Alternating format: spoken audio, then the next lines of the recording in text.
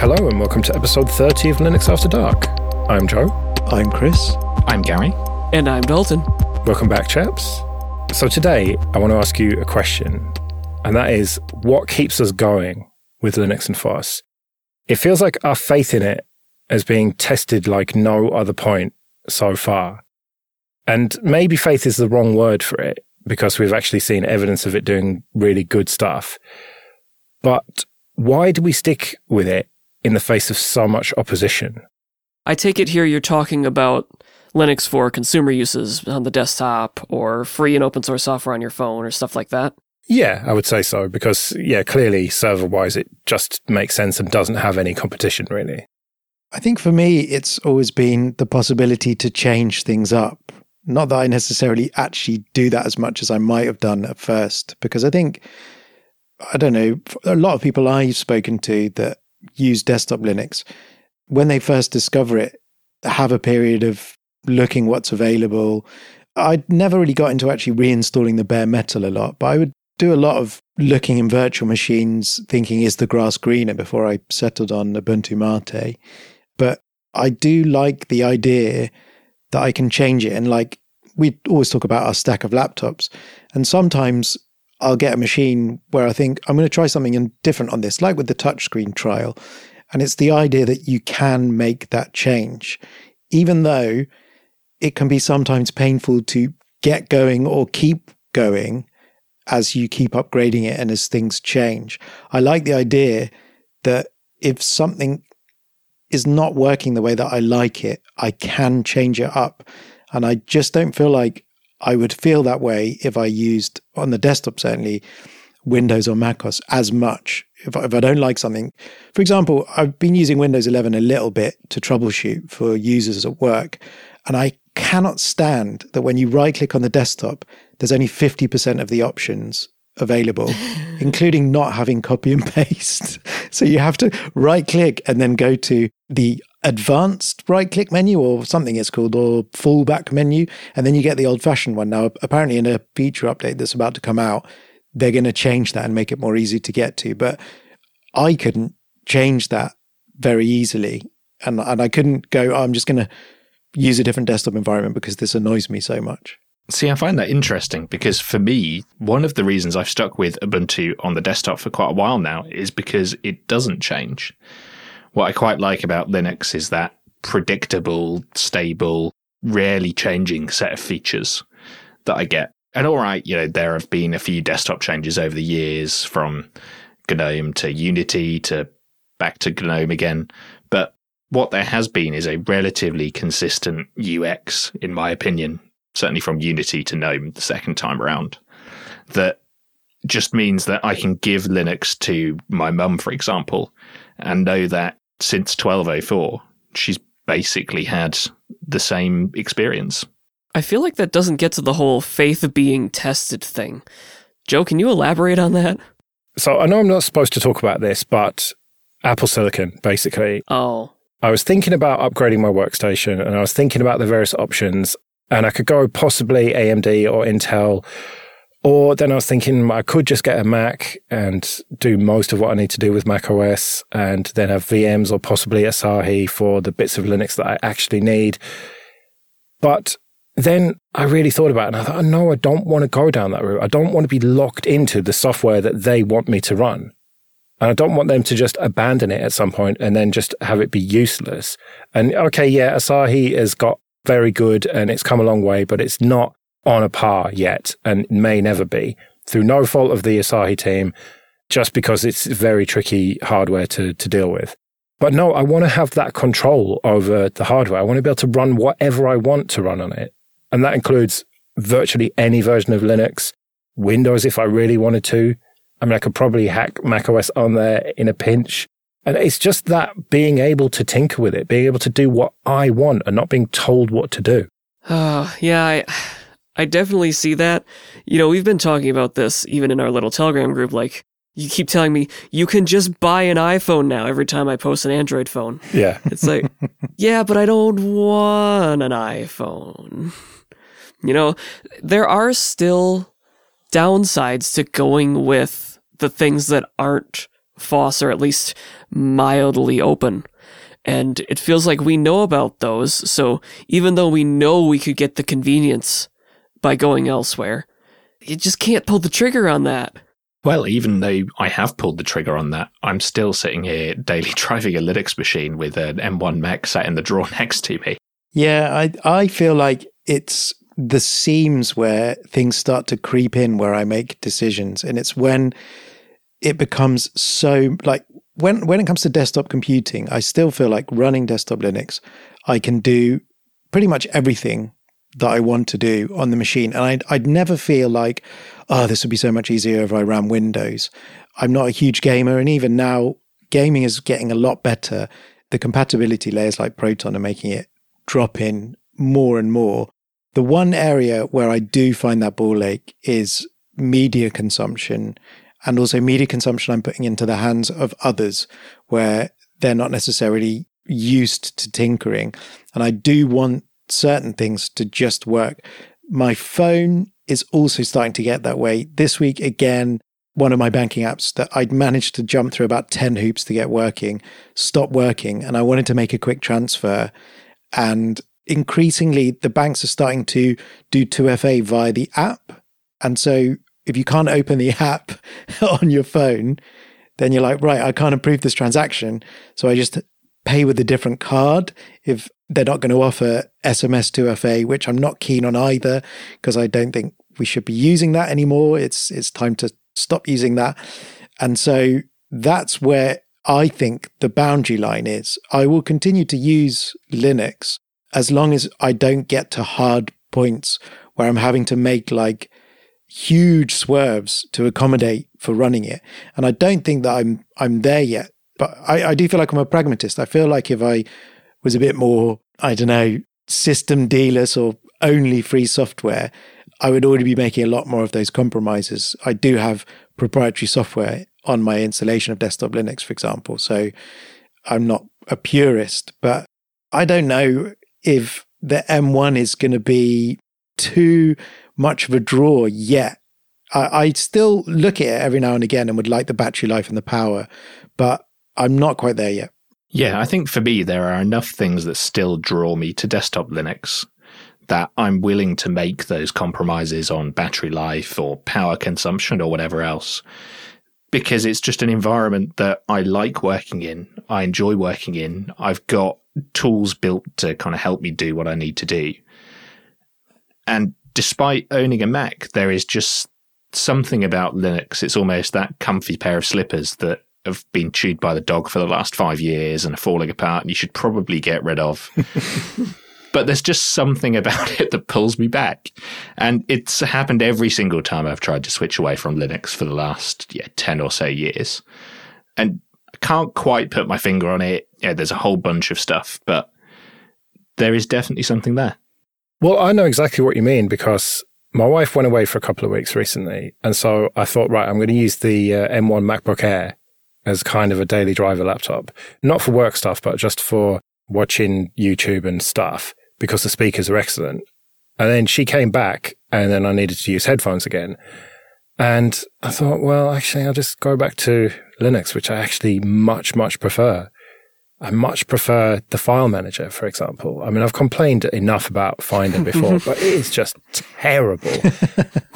And on Linux, like, okay, I'm running Ubuntu. It's got Thunar by default. If I don't like Thunar for some reason, I could install one of the others. I could install, there's probably hundreds of file managers, including, CLI-based ones if I really wanted to. Whereas on the Mac, yeah, I'm sure there are some, but it's not as easy to change it. Or, I don't know, is someone going to blow my mind and tell me, yeah, you can install a decent file manager on there? I mean, if they haven't yet. Well, if you are listening to this and are saying, oh, no, you can get a decent file manager that actually can talk to a Samba share and not take 5 minutes. Thunar for macOS. Yeah, exactly. There must be a way to brew install it or something, but I haven't got any of that installed at the moment. It's very much stock macOS. But just little things like that, just knowing that, there are a few annoying things on a default Linux installation. Like, for example, default Ubuntu, the panel's in the wrong place. It's just in the wrong place. It's at the top. What's it doing there? It should go on the bottom. And so what do? I just change it in about 30 seconds, 10 seconds even. And then it's on the bottom exactly how I want it. Whereas with the proprietary operating systems, it's much harder to do that. And with proprietary software generally, it seems to be harder to configure it and make it your own. I think that's just what it boils down to. I'm a bit of a control freak. I want things exactly how I want them. I'm very particular, some might say fussy, and I don't like change very much. And so you can have all of those things really easily with Linux, but you can't necessarily have them with a proprietary offering. macOS recently just totally changed the settings thing to make it more like iOS, and it's terrible. I hate it. But I'm just forced to use it on the Mac. Whereas if they changed that in XFCE, then I could probably find someone who's forked the old one or just switched to Mate or something like that. Yeah, that new settings app is terrible. I still remains to be seen what the future holds. I was quite excited when the Apple chips came out, but I've settled now into accepting that I might get an M1 MacBook Air when they become quite cheap. The difficulty there is, as you say, Joe, what state will Asahi be in? I've never tried it, so I can't comment on what it's like now. But buying an old Mac means you're a certain percentage through the official support span that Apple is going to give that piece of hardware. I feel like you could buy one in a few years and it would still be incredibly capable, but you'd have that ticking clock. Yeah, but they've got soldered SSDs as well, which, okay, some Windows machines and potentially even some Linux machines have as well, but that level of locked downness and integration. Yeah, it's a huge problem as well. That's another reason that would hold me back as well. I agree. It's like cars, and I hate car analogies. They always come up. But I am the type of person that I remember a man with a fag hanging out of his mouth on a Sunday afternoon, lifting the car up on bricks, stripping it down, cleaning all the parts, putting it back together again. That's what I want to be able to do with my computer forever. And I'm now like those old men who buy a new car and are convinced to part exchange. They go in for the service and they're like, I couldn't do anything myself because I need to plug a computer into it. And I don't want to be like that. I want to know, and I choose the laptops that I buy most of the time based on that. I want to know there's a service manual. I want to know there's a huge number of parts available. And I want to know that I can get a rudimentary toolkit and not have to buy anything special and strip it down to its constituent parts and replace anything that breaks and keep it going and keep it going and keep it going. That's part of the attraction for me. So when I ran my repair business, people would call me for Apple hardware repairs and I just be like, I can't do it. Take it to someone else. And it really made me not want to have one. So that is a huge problem.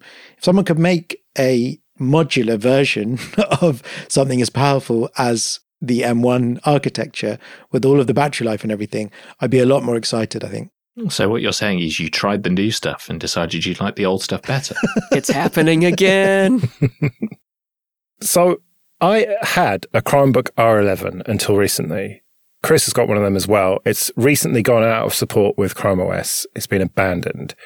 It's pretty easy to get Linux installed on it, but it's only got a 16 gigabyte SSD, which again is soldered. So I hung on to it because it's a cool touchscreen machine, but it was just too slow to be useful for anything. I've got other laptops in my stack. I thought, right, I'm going to just give this to someone. And my brother needed a laptop, so right, he can have it. And so I asked him, do you want it? And he said, yes. And I said, well, it can only really run Linux. Why? Can't it run Windows? Well, it's only got a 16 gig SSD, so not really. Why can't it run just Chrome OS? Well, it's not supported anymore. Well, that's fine. I'll just use it. No, it's not. It's a security risk. No, it's fine. No, I'm not giving it to you with Chrome OS on it. It's getting Linux. What Linux do you want? As close as Windows as possible and make it just auto-update. I'm like, okay, fine, whatever. And so I put Ubuntu on it because I knew I was going to get support calls. Well, just before we were going to record, I got a text from him. How can I open a zip file without typing a load of nerd stuff? And what I had done was installed Ubuntu Minimal because it's a 16 gigabyte SSD. It only had a couple of gigabytes left, even with a minimal installation. And so I hadn't installed Ngrampa on it, and it seems that isn't part of the minimal installation, which is fair enough. And so I have to tell him, sudo apt update, sudo apt install Ngrampa. And he's like, oh, I'll deal with it tomorrow. I'm tired now. And I said to him, why do you want a zip file anyway? Firefox. So, well, Firefox is already installed, but it's a snap and that takes ages to open. It's like, oh, it's all Greek to me. Oh, I can't deal with this. It's that kind of tests my faith, I guess, as well. I think what we've really arrived at is we would really love to use, software that, don't take this the wrong way. We'd all really love to use software that worked, but we like having these other features of the hardware and software more than doing the same thing that everyone else does and just getting on with life. Feels like in some way we're kind of holdouts of something that is either dying or has already died. That is the frustrating thing, because with the phone situation, I think, I'll get an iPhone, but then I'll think about it for a week or so, and then I'll look back over the things I've done in a week, and I've gone, I wouldn't be able to do something like use Termux to install YTDLP in a Python virtual environment and start pulling videos down. Do you see what I mean? And I did do that in this last week. It was incredibly useful because I was out and about, and I was like, I really wish I didn't have to use NewPipe for this, and there must be a command line way. What has Termux got? I looked and YouTube DL's there, but then I was like, actually, you can just install YTDLP in a virtual env, and it works brilliantly with FFmpeg and everything. And I was like, why would I ever buy an iPhone? Then I went to open my banking app and was like, for fuck's sake. So yeah, I think you're right, Dalton. Like, this is the difficult thing. I want everything. And I feel like maybe I'm going to be like a drug dealer in the end and have an iPhone and so I'm going to have this incredibly pure white sauce in one pocket and then a crack pipe in the other for just a quick hit of that decent Termux stuff. So yeah, I feel like it is schisming, and maybe it's just because I'm getting a bit older, but it feels like it's harder to spin both those plates at the same time. No, it totally is. Only a few years ago, you could get SMS from your bank. You didn't have to use their app. Also, why can't banks implement TOTP? Come on. That's it. And these are the same banks that some of them have incredibly crap password policies when you're trying, or they'll disable copy and paste so you can't use your password manager. All these awful decisions which someone thinks are better and they're not, and has passed through enough eyes to be implemented. So I feel like Grandpa Simpson is appearing and waving his fist at the clouds again. So is the solution to have a stack of phones?